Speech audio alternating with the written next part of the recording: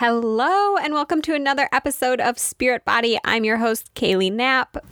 I am so excited for this episode. I always say that, and it's always true. I have felt so blessed by all the wisdom that every single guest has shared, and this episode is no exception. We will be learning about joy with guest Samantha Bucher. Before we jump into it, I did want to say that while Sam is a Christian, I think this episode is going to be great whether you are a Christian or religious or totally not religious at all. The reason is because she shares lessons about joy that are based in like science and psychology. So it's not just like, oh, here's everything the Bible says. It's the science mixed with like the spiritual side of things. And honestly, you'll feel like you want to take notes because she gives some really practical advice on how to increase the amount of joy in your life. I will also tell you there is a hilarious audio disturbance at like 22, 23 minutes, and I didn't delete it. Actually, it might be before then. I didn't delete it because I think it's so funny that I think you will also really enjoy it. All right, here we go. Okay, I am here with Samantha Bucher, a friend of mine from school who I mentioned actually in episode 1 of this podcast. She is a Christian. She's a worship leader at her church. I asked her how she would like to be introduced, and she said, Samantha Bucher, a person who likes to help people. She attended a class on joy for 3 years, which we were just saying is basically like she should have some type of college degree in that. And she ended up teaching that class at her church. She is here to share some of her experience and lessons with us about joy. So thank you so much for being here. Yeah, I'm excited. So I'm going to jump into the first question, which is like the most basic question of all. What is joy? So according to this class that I went through, the whole thing is that we have been taught this misconception about what joy actually is, and that joy is just an emotion. But the book actually defines it as connection to God and other people. And so basically they go into this whole thing about how like our brains are actually wired for relational connection, and that is like the strongest desire of our brains is actually relational experience. So they say it's like joy is when someone is glad to be with you. And so if you think about it, when somebody does greet you with like a smile and they're excited to see you, that feeling is not just an emotion, but it's like a chemical brain response.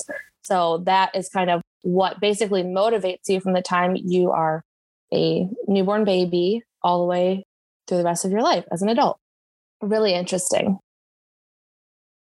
Yeah, I feel like that's super profound. And it's making me think of when you see like little toddlers and kids at the grocery store who are like, hi, from like aisles away. We have that like motivation from a really young age. Yeah. So is there anything else that you think people need to know about joy or misconceptions people have about joy? Well, let's see. I have a lot of notes because there's so much information in these books, which, by the way, credit to the authors. The first book is called Joy Starts Here. It's by E. James Wilder and Ed Khoury, Khouri. Don't know if you need that information. And then there's like a bunch of other stuff online called like Life Model Works, and there's workbooks that you can go through.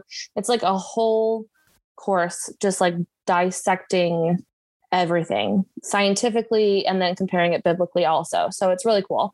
I did to write some things down because there's so much. I'm like, I have to hit my high points. Otherwise I'm never going to remember or even be able to like cohesively talk about everything because there's just so much stuff.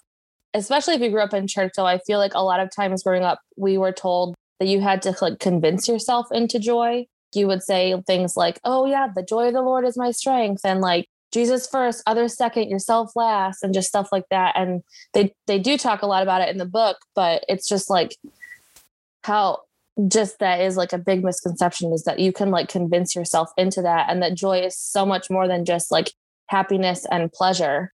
That actually when you make eye contact and smile and connect with somebody, that your brain actually releases dopamine into your body, which is the same thing that when you experience any kind of other thing that is pleasurable, But the highest release is when you're actually connecting with somebody else. So that's kind of where they get the joy definition from, which it is weird at first because you're just like, oh, joy is happiness. But when you start to think about it, like the times that you feel like most joy and most like yourself, and where you can be like who you are supposed to be and like who your God-given identity is. And when you can be fully yourself and knowing that like that you can just be who you are is usually when you have a connection with other people. Also, then biblically, it goes along also because all throughout the Bible, it talks about like community and how we need people. And I feel like actually in society, that's like a huge thing that is like affecting people's joy levels is like this need to be so independent that you don't need other people. And I know like for myself, that was a huge thing the last few years of just being like, I don't want to ask for help and I don't want to like need people because I don't want people to think I'm weak. And so that's one of the things too. But I mean, all throughout the Bible, they talk about community. I mean, Paul talks about it in, I think, Corinthians, when he says the whole thing about like the hand can't say to the foot, I have no need of you. And then again in Romans, when he's talking about like, if somebody amongst you doesn't want to eat this food, like then just don't eat it because it will help them. And so it just talks about all the positive benefits of community everywhere in the Bible. And I'm like, this actually makes a lot of sense because when I'm most happy is when I'm like actually connecting with other people, not just like doing stuff by myself or, you know, watching TV. Like I've noticed myself that when I do things that are pleasurable or make me happy, that those feelings, they're a lot shorter than when I get back home from like having, you know, a half hour with my best girlfriends, just like really connecting and talking to each other. And like that emotional, that dopamine release lasts a lot longer than just like the shallow things from like pleasures of the earth, the world, whatever you want to call it. Yeah. Lots of information. Yeah. Well, I have to tell you, so far, everything you've said has been amazing, but I felt like this conversation would be informative, but for me, almost a little bit challenging because I feel like I can't hear this kind of thing and then not act on it. You know? Yeah. Well, it's hard not to. Oh, okay.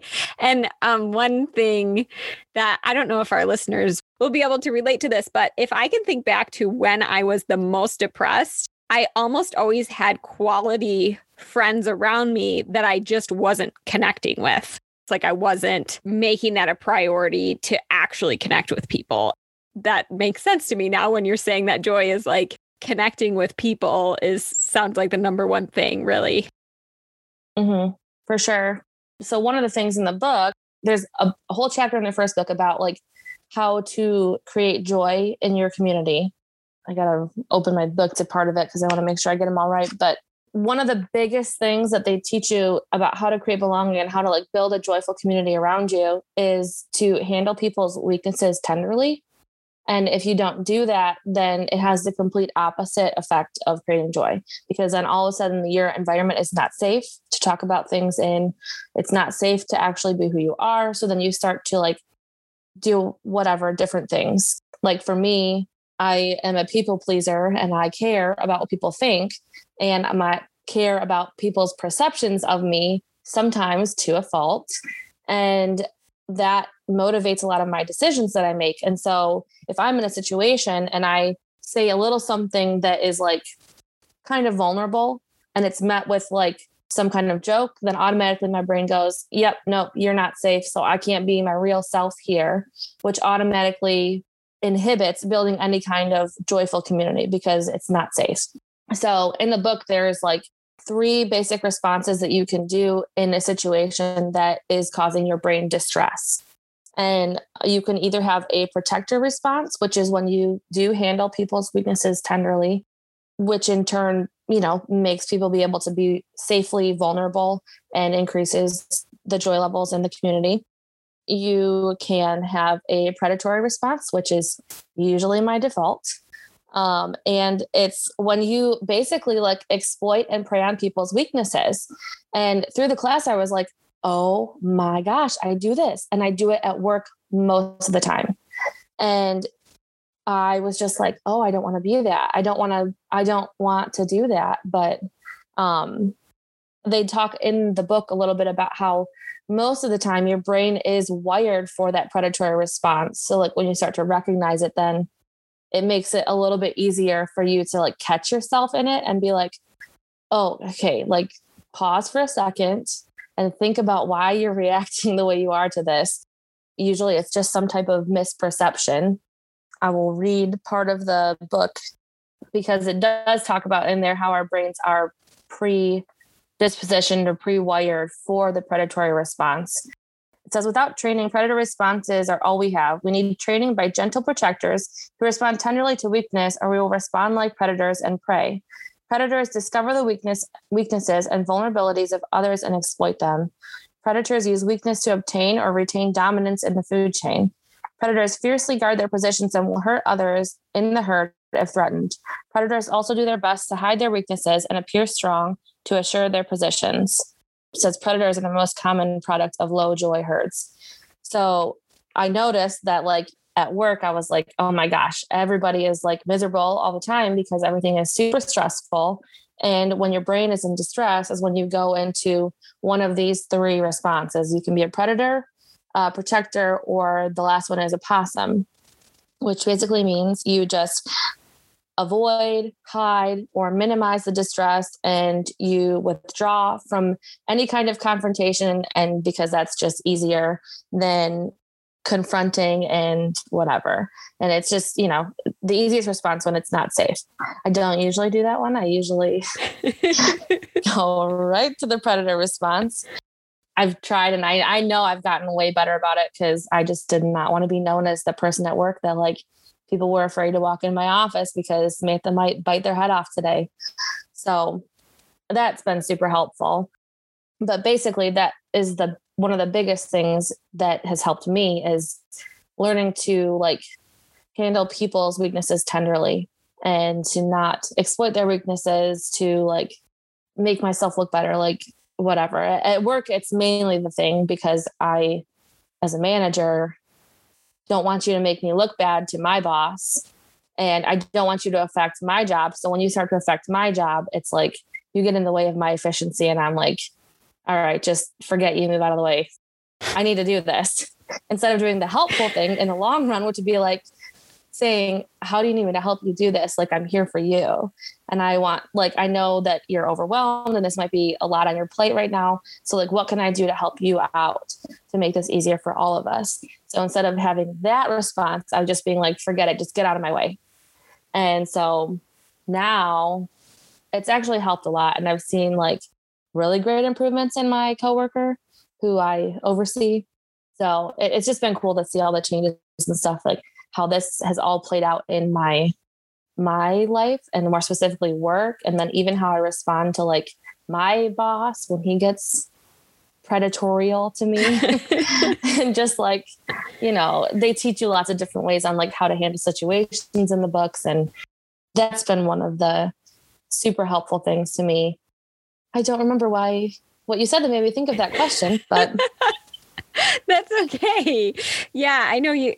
So you had started talking about what had helped you the most, which that was one of them. Mm-hmm. You did actually give an example of this in your answer, but I'm wondering if you have any more that you could say about how to handle another person's weakness tenderly, like just general advice.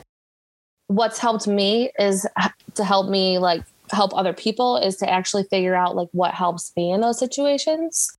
Like knowing your triggers, I guess, is a big thing. And then once you know like your triggers and you start to like look at people differently, you kind of have more grace for them.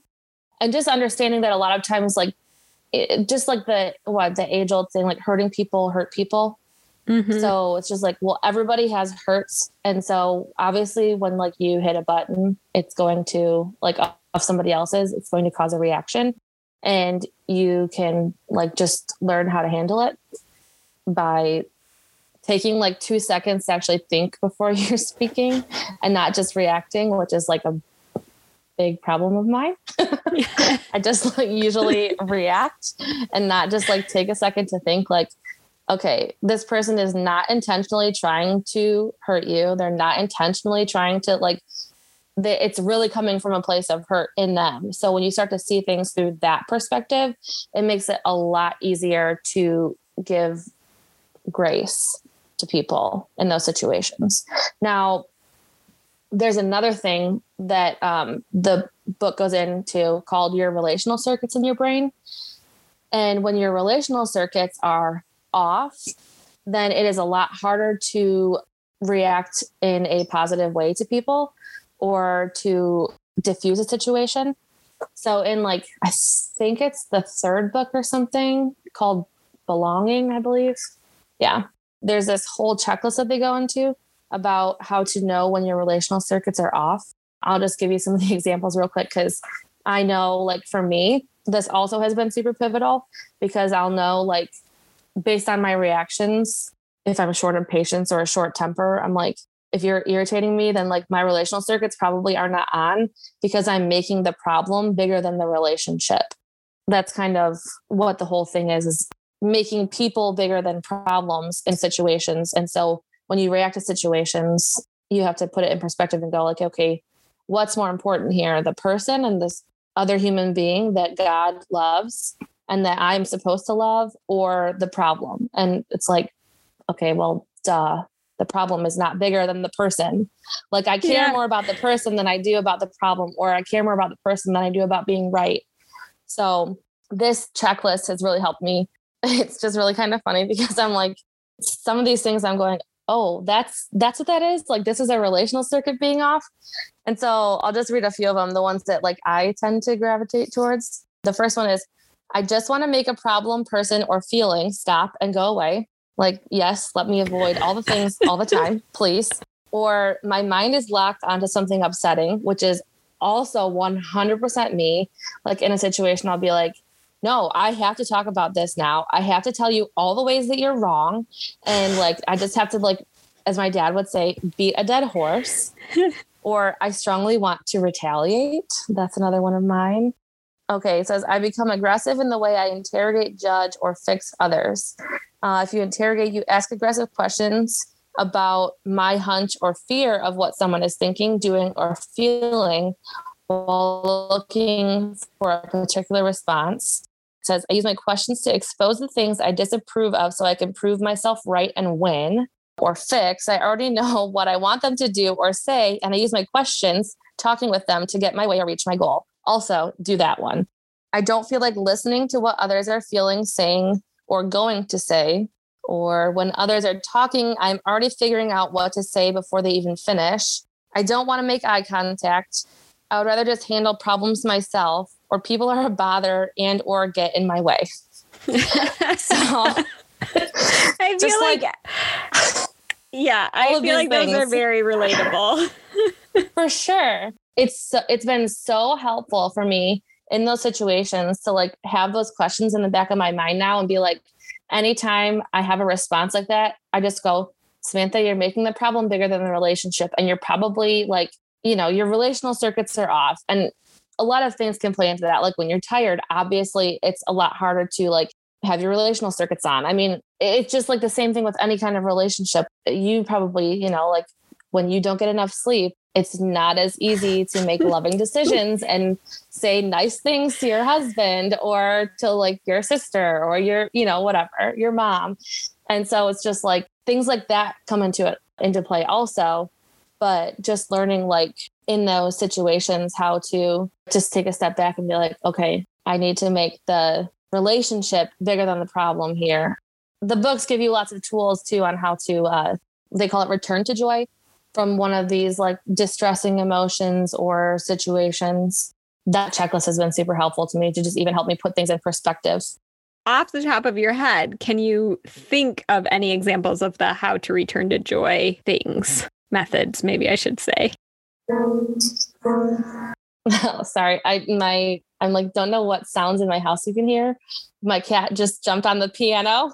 I was going to say, is that your cat playing the piano? Yes.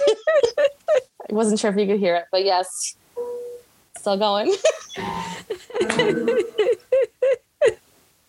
I'm really enjoying that. I sincerely hope that ends up in the podcast because it's not super loud, but yes, I can hear it. I feel like I should have introduced you as a worship leader at your church and your cat as the worship leader in your home. Okay, let me think about this. There's been lots of things the past few years that have actually really helped me. Brene Brown's whole TED Talk on vulnerability, super impactful, because she goes into this whole thing about like the story you're telling yourself in a situation. So that's helped me just like understand that. And then the Enneagram has also really helped me just like learn about myself and like what triggers me and what motivates my decisions. So it helps me be a little bit more objective. Basically, one of the biggest things in the books, obviously, is how to return to joy. And so they teach you lots of different ways to like tell a story, or after you've been in a situation where you're like, well, I didn't handle that as a protector. I was more predatorial, or I possum in this situation. What they'll teach you to do is to retell the story. And then you tell it talking about, like, I'll give an example. So I was at work one day and my boss said something, like, he came up to me and started yelling like out of the blue. And instead of like being a protector in response, I kind of turned more predatorial and was just like, well, you know, maybe if you had approached this person and weren't like screaming at them like you usually do, then like they would have responded better. And then afterwards I was like, oh, I probably didn't handle that the right way. And so what you do then is you're saying, like, in the moment, you'll say, like, oh, I was at work and things were stressful. And, you know, it was like a really tense environment. I could feel the tension in my shoulders and in my neck, you know, just like the whole atmosphere. You could just feel the stress and the tension levels. And my boss approached me and he reacted and said some not nice things. And I barked back and bit his head off in a situation. And it's not like me to have a predatory response. It would be more like me to have handled his weakness tenderly. And in that moment, when he snapped back at me, it would be more like me to say, I understand you're really stressed and I know that things are kind of crazy today, but maybe we can, you know, have a discussion about this. You kind of basically go into like, it would be more like me to have this response. And so when you look back at situations like that and you tell the story back, what it actually does is it wires a path in your brain to like have that be a memory response. They do so much scientific stuff in there and explaining all of the like brain science behind it that I'm like, I feel like I need to go back and relearn it like 4 times because I didn't grasp it all. But I did get that, like, when you do tell stories a certain way, that your brain actually does take it on as a memory, so that when you're in that situation again, you can respond the way that you want to respond, or what they say is like, you respond out of a place of like your God-given identity.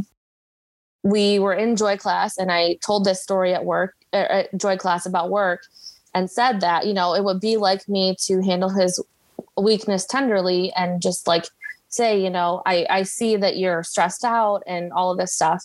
And then the next time that happened at work, I didn't snap back at him right away. I remember that I like walked away, and afterwards I was like, oh man, I should have done this, but I didn't have that same negative reaction back to him. And so I remember like seriously turning the corner and being like, oh, I wish I would have said this. And then the next time it happened, the response that came out of me was, look, I know you're stressed out and this is just not who you are. It's not like you to react like that, but I know like you're stressed. And I bet if you go back and explain to that person that you just snapped at, that they would be understanding, you know, if you walk back there apologetic. And he was just like completely diffused. Like the whole situation went from like way up here. He was like, oh, you're right. Yeah, that was uncalled for. So I was just like, oh my gosh, I did it. I succeeded. And I diffused the situation. Like it actually works, you guys. That's amazing. That's really amazing. And I think what you said makes sense to me, where when you're telling yourself the story, it sounds like you're trying to kind of vividly capture the emotions and the tension. Mm-hmm. And then, like you said, saying it's more like you to be, I think the words you used were like your God-given self, or your, whatever I guess you would want to be, and kind of tell yourself the story that way. Wow. I feel like I need to write that down for myself and like remember it, like put it on a flashcard somewhere in a mirror so I can like start doing that. Yeah. That's awesome. So that's been super helpful. And then one of the other things in the book that they talk about is what they use this acronym called BEEPs. So it's basically all of the things, like I was saying earlier, like pleasure and happiness, that like they call it pseudo joy because it's not really true joy, which is coming from connection with other people, safe environment where you can fully be yourself. The pseudo joy stuff, behaviors, events, experiences, people, or substances.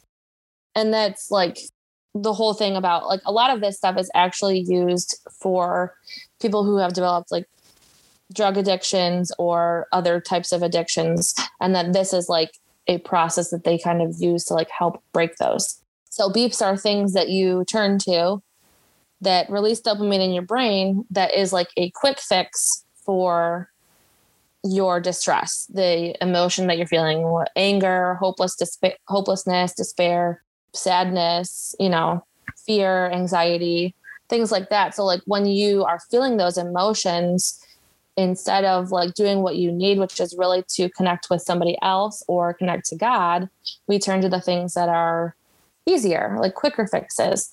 And so for me, I've noticed that like the biggest one for me is actually when I get home from work, like just wanting to unplug, quote unquote, unplug and watch TV. Because when I watch TV is when my brain releases dopamine. And then I go to bed and I wake up and I'm not any better off than I really was yesterday, aside from maybe a little bit more rested. So yeah, for me, like my big thing is TV, and I just like to do that. So I've realized that like that's one thing, or sometimes it's like food or like ice cream or sweets or whatever. It can be whatever it is for you. Sometimes it's like an unhealthy relationship, or sometimes it is drugs or sex or whatever, so it can be lots of things that you turn to instead of like actually having like true connection with somebody. And so, one of the things that they say is a lot of times when people turn to beeps or whatever, it's in a response to something that was traumatic in their life or just a stressful situation. One example was like, there was a few weeks ago, I had somebody who was like, hey, want to meet with you, just want to like see where you're at with this and blah, blah, blah. And so immediately in my head, I was like telling myself this whole story, like Brene Brown's thing about like what this whole conversation was going to be like. And then I was like seriously anxious about this meeting. And I'm like in my head going, I know that they just want to catch up and that they're like, just want to see where I'm at and they care about me. But then like my heart was just like, no, I was super anxious about it. And they're like you did something wrong. Like I messed something up. I did something to make them mad, And so I was having this whole like spiral out of control moment. And I remembered my relational circuits checklist. And I was like, oh, the first one that I always go to is I just want to make this problem, person or thing or emotion go away. And so I was already thinking like, I just want to go home from work. I just want to watch TV. I don't want to think about it. And I was like, oh, that's not what I should do here. And so I was like, okay, I'm at work. My parents live literally 5 minutes down the road. I should just go over there and connect with them. I can't talk about this problem because I don't want to talk about it, but I just need to connect with somebody else, which it's so funny because when you're in those emotions, it actually takes effort to not take the easy path and just like go to a beep or whatever. It takes more effort to connect to somebody else. But the thing is like the more that you do it, the more you break those habits and those addictions that we basically have to different things. It's not easy. The whole way home, the 2-minute drive on the road that it literally takes to get to the street where I would turn out of my parents' house, I was debating back and forth the whole time. Like, I didn't tell them I was coming over, so I could just go home and nobody would ever know. But I need to do this, but I don't want to do this. But I know it's good for me, but I don't want to do it. And so I did end up going to my parents' house. And it was really great because I ended up talking to my mom, and I did end up talking to her about the problem. I am a verbal processor of things. And so I like to just lay all the things out there, which either verbally or mentally, when you let yourself just ramble about problems, it does not do anything good ever. It just makes it worse. And so I was just going on and on. I'm like, but this and this. And she's like, stop. This is not helping you. Stop. And so she was like, you know that this is situation and this conversation is not going to go anything like this. And I was like, I know, but what if blah, blah, blah. And she's like, stop. It's okay. I mean, it really did help. And I'm like, if I would have went home, I would have not slept good. I would have been anxious and nervous the whole night over literally absolutely nothing, because the whole conversation that I had when I met with the person the next day was like awesome. And it was just like, oh, this is so nice to catch up with you, you know? But the thing, that story that you tell yourself in your head, I saved myself so much anxiety and despair that night by just going over and connecting with my mom, who then told me on my way home, like, just put worship music on and hand it over to God. It'll all be good. So of course, then the first song that starts playing when I get in my car is called Lay It All Down. And so I'm just like, okay, God, yeah, I hear you. Once you do the things over and over and you start to realize your vices, or whatever you want to call it, your beep, then it makes it easier for you to go, oh, I know what I'm going into here. Like, I need to stop that now and like go this path instead. And I need to connect with somebody, or I need to go connect with God. Like, I was just telling somebody yesterday, I'm like, I knew my relational circuits were off, like real bad, when I thought of like this first beep. And then I was like, already before I had even had it, I was like, that's not enough. I also need this one. And I was like, whoa, oh my gosh. I was like, well, I need some Jesus real bad. Oh my gosh. That's reminding me of times when I'm like, I definitely have to eat some chocolate and I should probably buy something online.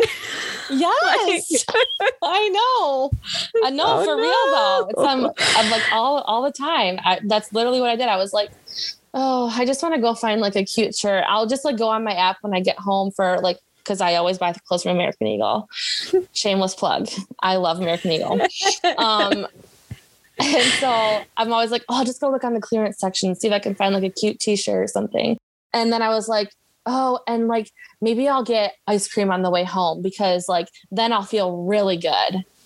And I was like, whoa, what am I doing here? I was like, this is not good.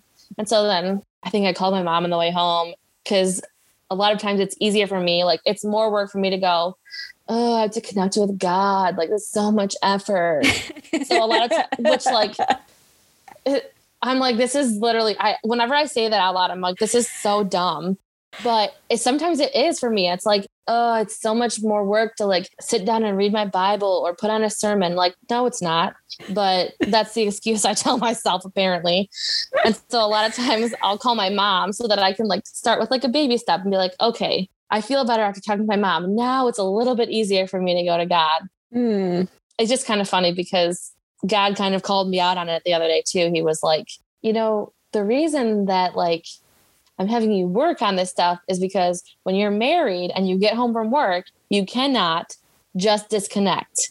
You have to be able to connect with another person. And like, otherwise you don't have a relationship. And I was like, oh, okay. You're right. Yeah. Wow. So even if you have kids, like, you can't just be like, sorry, having a bad day. See ya. Like, I'm going to go watch TV. I mean, you can, but, and I'm sure people do. And like, maybe once in a while, but like, probably not on the regular. That's a good idea. Like, I mean, if you're saying that and you're going to go spend time with Jesus, then by all means go, because the reaction you're going to have to somebody is probably not going to be great if your RCs are off anyways. RCs being your relational circuits. It's like just the crazy thing that I've learned to catch myself doing now too. And I know the Enneagram is like really big on your motivations and your whatever stress arrow or your path to disintegration, and recognizing those dispositions that your personality type has and recognizing that so that you can nip those in the bud before and then go, nope, I'm not going to do that because that's an unhealthy pattern. I'm going to go to this instead, you know? And so it kind of ties in a lot with the joy class stuff about just recognizing your beeps or your unhealthy patterns and going, when I want those, the best thing for me to do is to connect to another human being or connect to God. Yeah. Wow. There's a lot of good information. I love that I'm like, can you take like 3 years of learning and condense it into like 30 minutes? Yeah. I don't want to like end this, but I also know in my real life, like I will actually have to go soon, but it's making me go, no, wait, we need to do more. Like, so I have not actually started reading the book the first book, which for our listeners is out of print, but you can still get it online. Although it's always annoying to me whenever out of print books are sold for like more than what they like were. Listed for $75 on eBay or something. Yeah. Like my $15 book. Cool. For our listeners, you can still get it. You just might have to pay a little bit more. But I feel like I'm gonna like if you're willing to, like, probably I'm going to ask you again if you want to be on the podcast, because as I like move through the book, I feel like there's just like there's so much information. There's so much. Wow. So is there just, I guess I would say, like, wrapping things up, is there anything else that would, like, one other thing that you could say or have time for, even though I feel like there's probably a million other things you could say? A million other things. There is one other thing that has really helped me. And there was, it's this whole thing about, so another thing that they go into is like, you have to have joy, shalom, and grace in order for things to like be fully cohesively working together. And so shalom is like what they define as when everything is like right in the world. They equate it to those moments where you're just like, oh, everything is amazing. And I just want to remember this moment. And that's like what shalom is. And so, you know, part of that is going hand in hand with joy and being like, well, when you have high joy and shalom, it's like everything working together perfectly. One of the things that's really helped me in here is they have this whole like shalom for my soul and my heart. And you either answer like one of two sides. And for me, one of the big emotions I always get into is like, I am more driven to anger responses than like fear or anxiety responses. And so for me, the big thing is it says, if I'm feeling angry, then it gives you like some checklists. But the first question is, what happened that upset me? So you answer that. The second question is, what feels so unfair about this situation? And then you ask God to show you where he sees you were hurt most. What is different about the situation now that God and I are looking at together? And what do I appreciate or long for when God joins me? And so then the fearful and anxiety side, still the same first question, what happened that's upset me? What feels threatening about this situation? And then you ask God to give you shelter. Then what's different about the situation now that God and I are looking at this together? And what do I appreciate or long for when God joins me? So those two kind of responses have been super helpful, but mainly for me, the whole thing, one of my biggest buttons is when things are unfair. I realize that like, if I can take a second to look at the situation objectively and go like, okay, why does this feel unfair? And then take it to God. It's usually like something like, oh, I don't feel valued, or, oh, I don't feel seen. And then I just listen to God tell me all the ways that he does value me or does see my efforts, and it makes it a lot easier. So when you do that also then with other people, it creates a higher joy environment and creates belonging.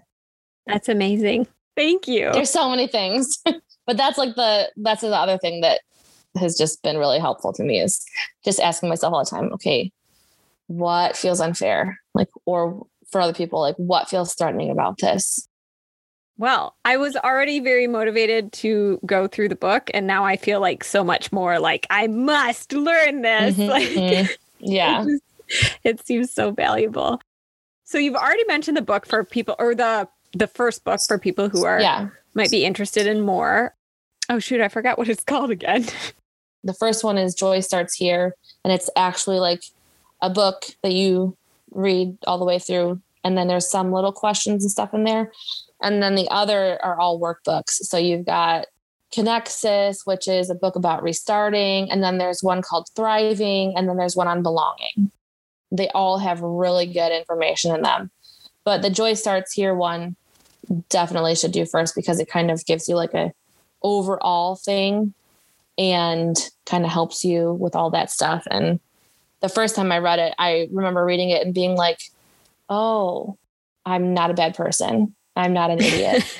Like, that a lot of the stuff that you do is like because your brain has been traumatized by something, you know, big or small. Trauma is not just these big traumatic events. Like, trauma can also be small things, but it's like your brain's response to just like feel safe and feel connected and feel joy. And so it's just made me feel like, oh, I'm not a failure. Like, this is just like my brain's response to things. And so in a time of distress, like my brain was reacting to try and get out of that distress and just making like these rash decisions, because it was like, get me out of this trauma right now. And so it just really helps, because I'm just like, oh, when you're in the middle of something, like, I'm sure it'll be really helpful for you, because you've talked about like when you were struggling with depression, you're not broken because you felt that, and you're not broken because you went through it. It's like something happened that caused trauma. You are stuck in that, and your brain is just trying to figure out how to get yourself out of that distressing situation. For me, it was like after my ex and I broke up, all of a sudden all these questions and things like came up, and it was like, oh, there's something wrong with me because he's marrying somebody else. And it caused all of these traumatic emotions and responses in me. And then my brain, being in that situation, was like, I just need to do something to get me out of this feeling. And it's like me then thinking like, oh, I made all of these bad choices because I'm an idiot or I'm a dumb person, whatever. Like, and then it creates guilt and shame and all of these like unhealthy other things. And it just becomes this vicious cycle, which if you're not careful, when you go into those beeps, then is when those like addictions become worse, which is why a lot of times when people go through traumatic situations, people will become addicted to drugs or alcohol or sex or food, and they gain a bunch of weight. It's because like your brain is going, I need something to make me feel better, and I need something to release dopamine. It's like your brain's response. And it's not because you are a bad person or you make bad choices. It's literally because your brain is like struggling and freaking out.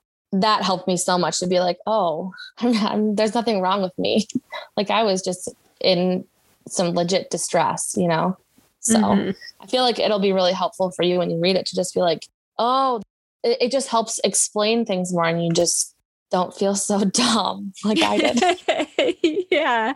Well, I can definitely relate to that as far as looking at things I've done or choices that I've made and thinking, just having negative self-talk about it. And I think that a lot of people probably relate to that. And for sure, just knowing, no, you're not actually a terrible person. Like, there are actual reasons that you're making those choices or doing those things. Like scientific and sometimes uncontrollable responses to things, because your brain is just doesn't know how to handle it.